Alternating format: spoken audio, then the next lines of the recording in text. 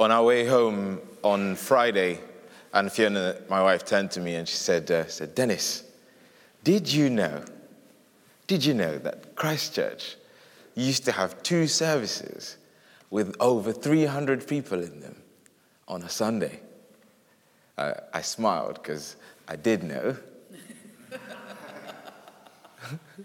But she had just found this out, so I wanted to celebrate the information she'd found out. I was like, oh, please do tell me more. She says, yes, so the morning service used to have about 300 people, and the evening service used to have about 400 people. I was like, okay. She's like, okay. Then it got quiet, and I said to her, and the church used to have galleries, so people would fit in the services. Now, the interesting question is, are there less people or more people in Chiswick? More people in Chiswick. So really, we should be full to the rafters. Something's gone on. There's been a change in something. We'll return to that in a second. Let's go back to the 300 and the 400. Some of those things that I looked into, let me know that the earlier service was usually for the gentry, and those who were at home preparing Sunday lunch came for the evening service. So you had more servants coming to the evening service than you had noble people, so to speak, and I put that in quotes. Yeah? You had more. And what would happen in those days was someone would leave wherever they were from to go and work somewhere far away. And so you would miss home and the church and the people that you grew up in. And Mothering Sunday, which is the Sunday that we have, was the Sunday off you got to go home, to go to your mother church, to go and say hi to everybody and share peace with everybody. So you'd have this thing happen, I assume, maybe, where the peace would be awkward every Mothering Sunday because there'd be so many new faces who have returned and so many old faces who are missing, whichever church you went into. And a new connection will be born somewhere far, far and far away. Yeah. So I'm saying this to say this. Today, during the peace, shake hands with those that you see. But as we go into communion, perhaps pray for those we don't see. We can celebrate the fact that we are here.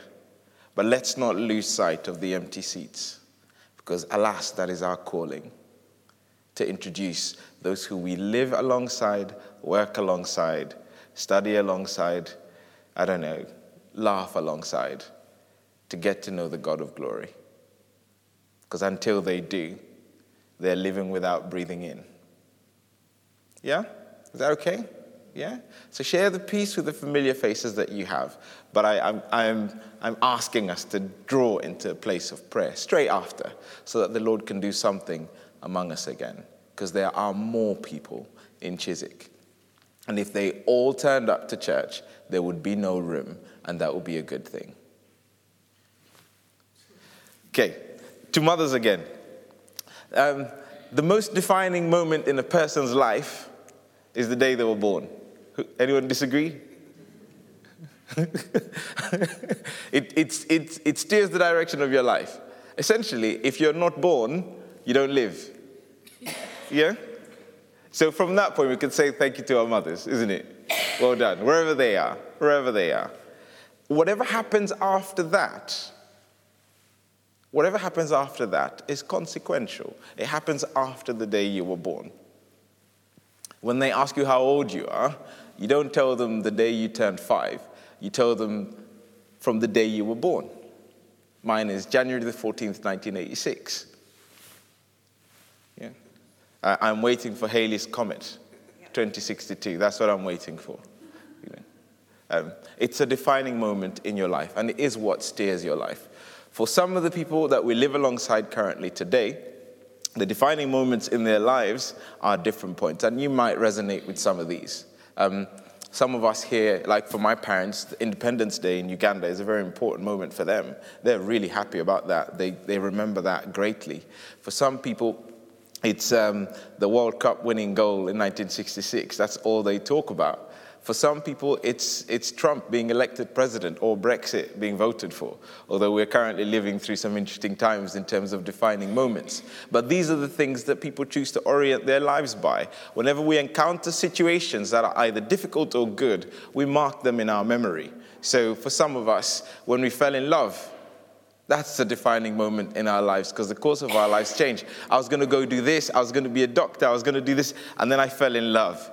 And then I just got drawn to a different life. For some of us, I was going to do this and this, but then I had a child. And then that changed the course of my life. For some of us, I was doing this and then I lost someone, but that changed the course of my life. Whatever you let determine the direction that your life takes becomes central. And actually, regardless of what else happens, that can easily become the tower from which you look at and define who you are. Very quickly. Yeah? If your life is steered by the relationship that you're in, then you work hard to guard the relationship. And whatever emerges, whatever new event emerges, you don't define yourself by it, you define yourself by the relationship. Does that make sense? If you have the child and the child is there, what do? You define yourself by the child. Now, whatever else emerges, you go, no, my priority is my child. So this is what's going to define my life. When we enter the book of Philippians, the secret to what Paul is talking about when he says, rejoice in chains and in prison and everything happening, is that there is a defining moment in Paul's life. And Nicola spoke to us about this last week, where this thing that happened in Paul's life completely colored everything else that had happened before in a different light. So, yes, he was of the right bloodline, of a noble family, a Hebrew of Hebrews, a Benjamite, or whatever he was, Had he studied? Yes, he did all these things. He achieved so much. He was righteous. But those ceased to be the defining moment for Paul in his life when he set out on the road to Damascus. Something happened to this guy. Something that had him blind for 3 days. Someone who was very self-reliant, very confident, was left on a road by friends who were afraid of what they had just seen. He probably needed help to find his way to wherever he ended up. He needed support from other people. And those who knew him before couldn't help him anymore because of what he was saying. Because if they knew him, if they were friends with him, then they knew. A sort of example would be someone who says, I don't think men can do anything good in their lives. And that's their message. So let's eradicate all men. And then at some point, on his way to a city full of men, his mind changes and he goes to ask men for help. Who, when they know this guy is coming to kill us, is going to offer him assistance? No one. The story of the man who God sends to heal Paul's eyes is of trepidation. But God, this is the same guy who was breathing threats. He's been doing this for a while now. Some of us had to flee Jerusalem because of this. So Paul has to depend on others. And then his eyes are opened. And the person he has met begins to tease out of him the scriptures that he's picked up in his learning. So when he gets to the point where, and some dispute this, when he's writing the book of Hebrews, he's picking out from the Old Testament all the things that he had used for a different purpose now, steered by this event. So he's now gone, years later, set up this church. The church is doing it's growing. He's moved on, he's traveled, and he keeps sort of a relationship with them. finds himself in prison and is writing these letters to encourage the church. And you hear him. There is something bubbling in him whenever he speaks that just has the texture of someone who has been actually affected by this story of Jesus. It's not just a philosophical change. There's an actual personal, individual change in this man that's changed him from someone breathing murderous threats in anger to someone who's oozing love. And the story in Philippians is of him saying, wow, you guys are incredible. You sent me stuff. Thank you so much. Let me encourage you. Remember Jesus, who came from heaven to earth to be like us and be less than us so we could be saved, so that he could lift us from death to life. And when he's seated in the heavenly places with the Father, we are there with him. Remember that. And he talks to them about it. And when we encounter the passage from last week, he's saying to them, guys, stop. Stop trying to define yourself by other things. Define yourself by Jesus. Because all those other things, yes, they have merit. But trust me, I tried it. It doesn't work. It's not as good. I count it all rubbish. It's all garbage. It's all garbage. Chapter 4 begins by him saying, therefore, brothers and sisters, you whom I love and long for, my joy and crown. I've done all these things, they're rubbish, but the thing that I celebrate the most is the fruit of this life that I've led after this event, of which you are one. Stand firm in the Lord in this way, dear friends. Stand firm in the Lord. I plead with those among you who have conflict with each other. Solve that. Resolve that. Reconcile. What gives him the right to say that? Because once, yet when he was a sinner and an enemy of God, in fact, yielding the very sword against God's people, the Heavenly Father girded up his trousers, his skirt, and ran to meet the prodigal son and met him way before the time of repentance in grace and made him a son, an apostle, clothed him and gave him a calling in God's kingdom.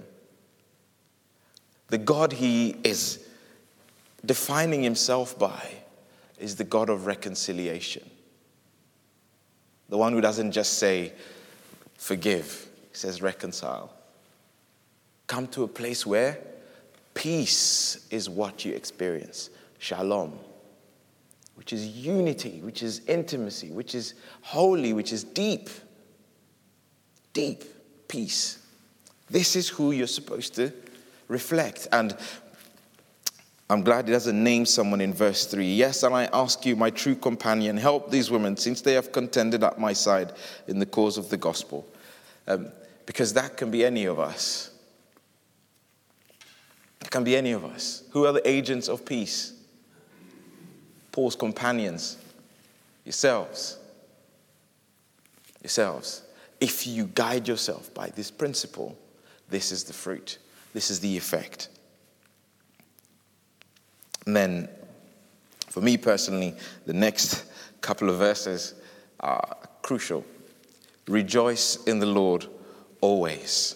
I will say again, rejoice. I brought, let it be said that I recommended the Street Bible to the 9 o'clock audience. Yeah? Congregation. Yeah? This is how they interpret verse 4, yeah? Celebrate the boss. Yeah? Celebrate the boss. I just love that. I love that because what's he saying there? He's saying the world could be chaotic. You could be in prison. There could be 1,000 indicative votes. You might not know what's going to be happening in the next 3 months. Absolutely. Yeah? But the defining thing in your life isn't that we have a strange parliament and a strange electoral system. It isn't that people are worrying about what's going to happen next on this earth. No, that's not the defining point. That's not the thing on your compass that points north, that tells you which way is the right way to go. Isn't our electoral system, it isn't the money you have, it isn't the house you live in, it isn't even your health. It's the boss. Because ultimately, heaven and earth will pass away.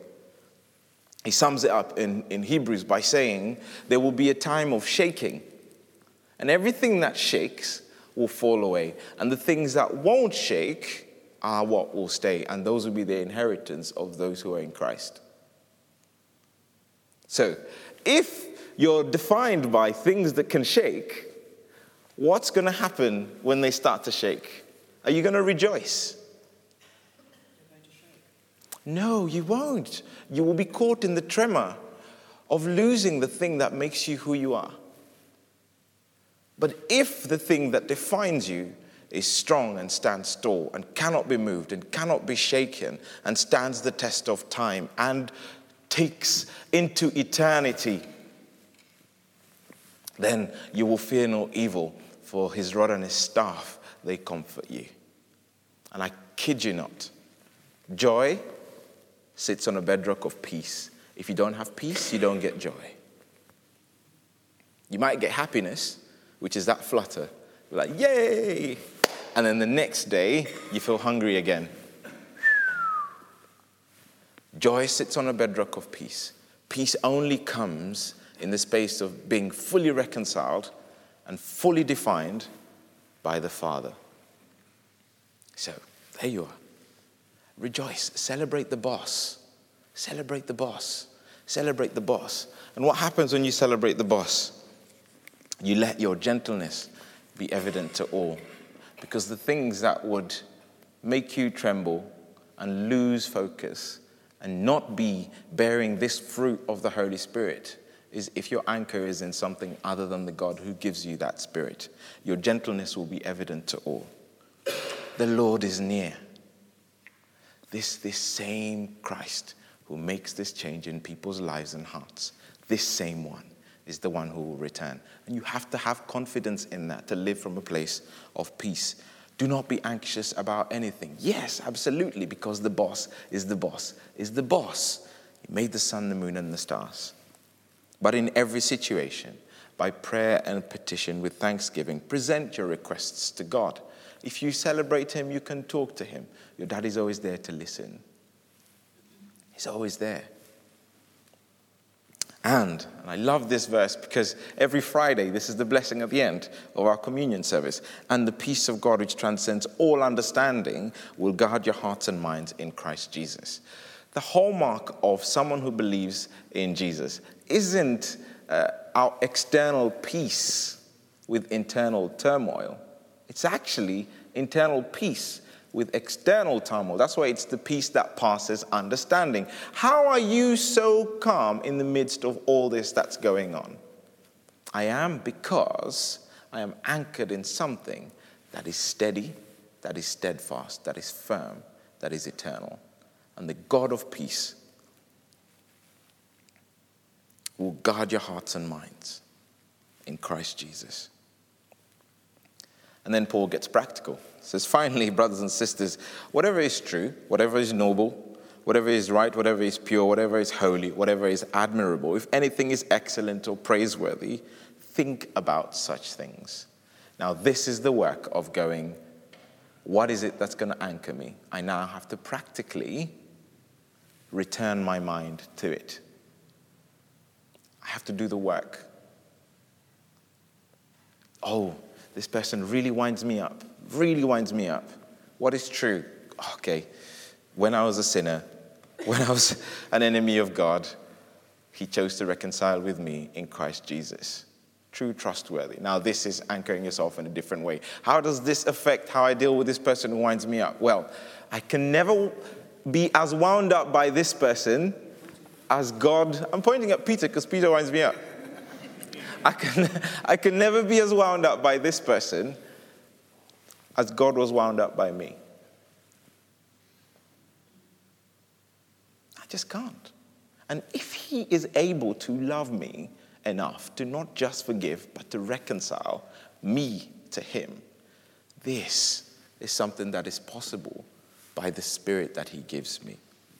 It's practical. Think on these things. And then what does he say? What you have learnt or received or heard from me or seen in me, put into practice. And the final word there is, and the God of peace will be with you. The God of peace will be with you. And this is not strange to any of us. We all know what it's like to have animosity with someone. It's not a nice feeling. You'll never call that peace. We all know what it's like. Especially if you meet someone you've had an altercation with, even if it's verbal on the street. Before that moment when your Christian sense overrides whatever it is you intend on doing, and you go, okay, I'm going to apologize. It's just not something in yourself is not right with it. It's not right. So this is practical. This is actually, peace will come to you when you pursue it and seek it. Like Peter says, seek peace and pursue it. It will come to you. If you anchor yourself in this God, this is the outcome. And the practical outworking of that is you now turn to this God to tell you how to act. And you act in accordance with what he says. With what he says. And that makes a change.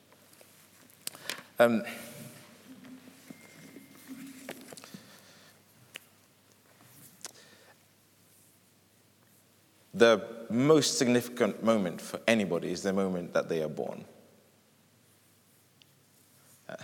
When I was thinking about today, I wanted to ask you to ponder for yourself whether that's happened for you when it comes to this relationship with God.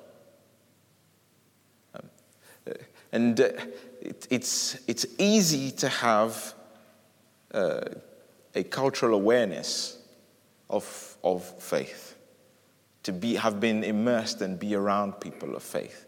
But the question of your rescuing from a life and a living internally that did not have an eternal rock as its center is something we rarely, I don't know, maybe it's just me, we rarely engage with. I can easily get swamped into the things that I'm doing and forget that if not for God's intervention in my life, in grace that I was born to the family that I was born in rather than another one, in grace that I was born in the country that I was born in rather than another one, in grace that actually I was surrounded by people who loved and cherished me and taught me the right ways, in grace that I was saved from plenty things that others have had to endure, I never kneel at the cross. And that's even before he comes to meet me as a young adult to say to me, son, what you're doing is wrong. Turn. You are from ashes, and to ashes you shall return. Turn to Christ, because I love you, and I want you to live out of that love. Before the weeping of that moment, there is already grace upon grace, upon grace, upon grace, upon grace. And when I don't live out of that gratitude for what God has done for me, I miss out, one, on the peace that it gives me, and two, on the efficacy of my responsibility. Now that I have received grace and grace and grace and grace, what am I giving? What am I doing with it? Because if I love, then I should love. But I rewind back. I'll give us a minute or so before I close in prayer, just to ponder this and ask whether the defining thing in our lives is this relationship with God. And it may have been 2 weeks ago, it may have been last week, but it might not be today. And I think what I'm asking is bring him back to the center. Be dangerous and move the other gods away. Place the cross and see what it points towards in your life that maybe God wants to shake away. Let us pray.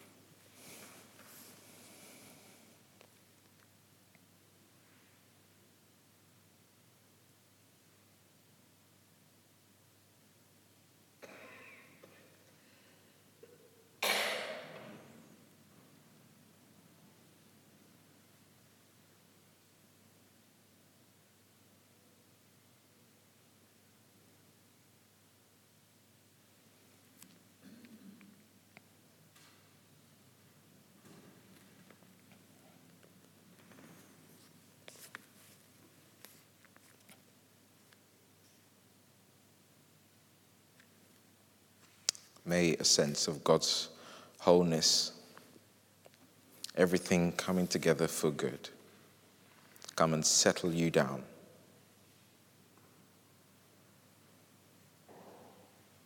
May Christ displace any worry at the center of your life.